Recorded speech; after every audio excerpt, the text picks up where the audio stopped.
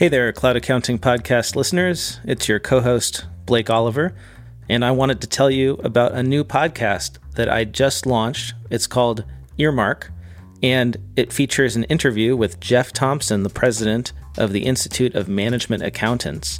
The following is an excerpt from that interview.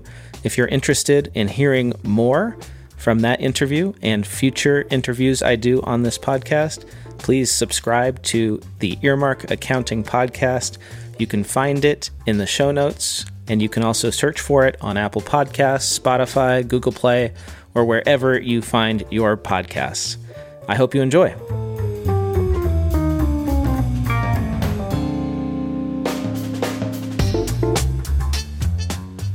So if I'm a student and I am thinking about what do I want to do with my career, maybe my professors are saying CPA is it. I feel like that is the only path a lot of the time. Maybe that's a little old-fashioned. I know that more and more students are going straight into industry, going to work for companies, not necessarily going to work for public accounting firms. It doesn't have to be the big four, and that's it anymore. Right. Yeah. So we need to, we as members of the profession, the aggregate profession of accounting, need to do a better job at telling the story of a profession that makes a difference and a profession that is multifaceted.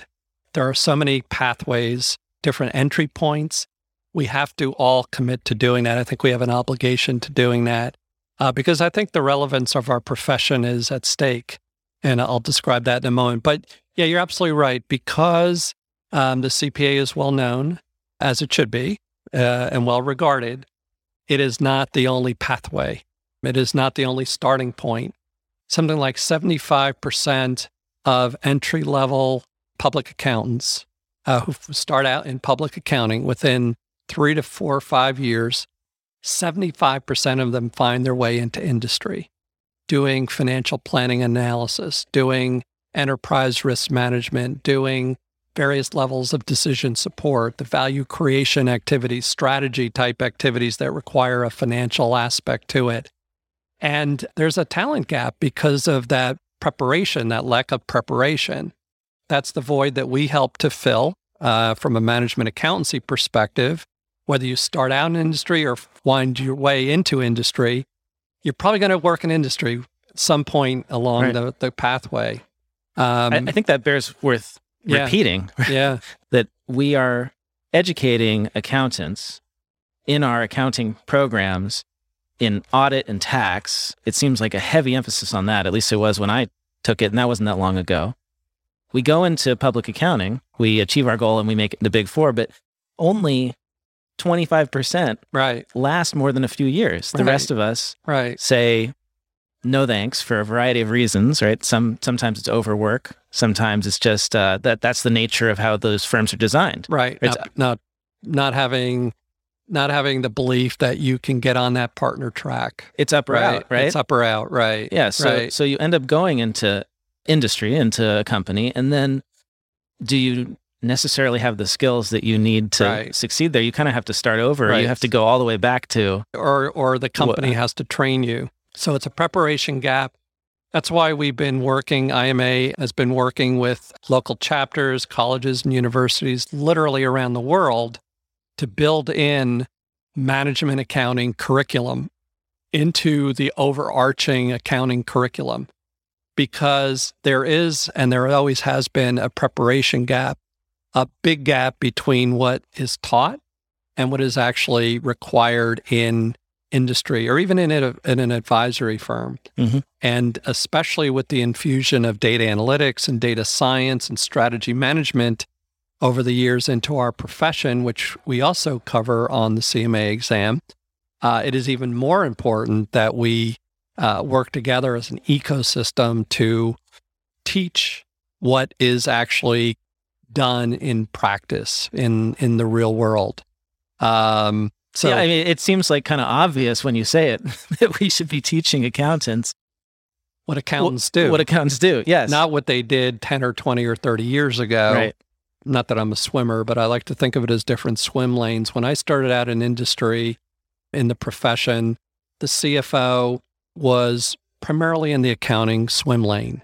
Statutory reporting, financial standards, audit, attestation, compliant, critically important foundation for any business. But over time, because of that central role of being responsible for the cash flow of the organization, and cash is king, we've added many, many swim lanes to the role of the CFO for businesses small and large. We've added finance. We've added, to a large extent, operations. There are fewer COOs around than there used to be because the CFO kind of does a lot of that now. We added technology. We added strategy. And it's not that one person or one office can be totally expert in all those domains, but today's CFO in industry, today's CMA has to be fluent because that is the way value flows in an organization. The interdisciplinary nature of those knowledge domains, how they're taught, undergraduate, perhaps as separate silos, is problematic for the way it really works in industry. And today, to be strong in FP&A, financial planning and analysis, budgeting, forecasting, sensitivity analysis, scenario planning, simulations, data analytics is critical. Statistics is critical. Computer coding is critical. We didn't do any of that when I was studying accounting. That's the point. That's the point. That's the problem, right? And if the rate of change of the technology is exceeding the rate of change of our ability to absorb and apply it from a skill set perspective, then we're losing the race for relevance as a profession. And that may be why I see the stat crop up every now and then that something like 30% of CFOs are CPAs these days. Yeah. It's declined dramatically, right, like you said. It has. More and more CFOs have MBAs.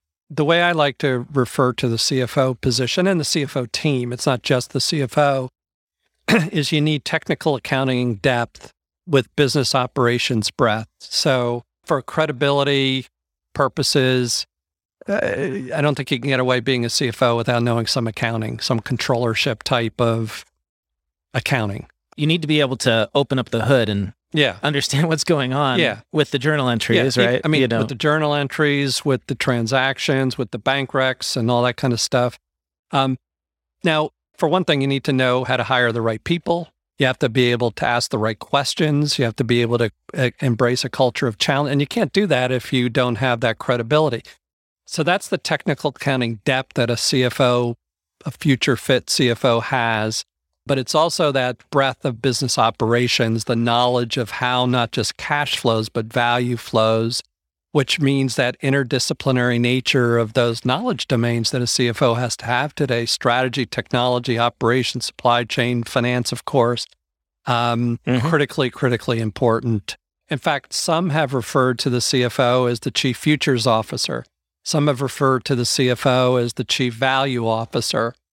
I'm okay with that, but we also can't lose our roots as, being responsible for the official financial position of the organization in terms of income statement, balance sheet, sources and uses of funds, and things like that.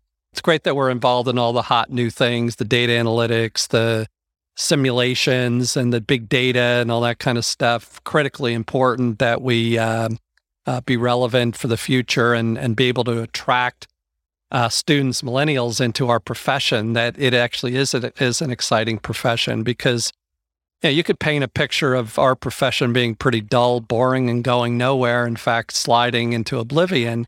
If you say, well, accountants just count the beans, they don't help sprout the beans, which is, of course, what we also do. Robots are taking over lower-end transaction-oriented with bots and our robotics process automation. And then we say, well, we're going to make it up with higher value jobs. Well, how? Unless we acquire those skills. Hey, it's Blake again. That was an excerpt from my interview with Jeff Thompson at the Texas IMA Council event this past month. I hope you enjoyed it. If you want to hear the full interview, go check out my podcast, Earmark. Search for Earmark Accounting Podcast wherever you get your podcasts, or click the link in the show notes. Fun fact, if you listen to the Earmark Accounting Podcast, very soon you will be able to get CPE credits. Yes, you heard that right. CPE credits for listening to podcasts. I'm working on an app called Earmark CPE, hoping to launch that later this year. So be sure to subscribe to the Earmark podcast. And if you want to learn more about how you can earn CPE for listening to podcasts, go to earmarkcpe.com. That's earmarkcpe.com.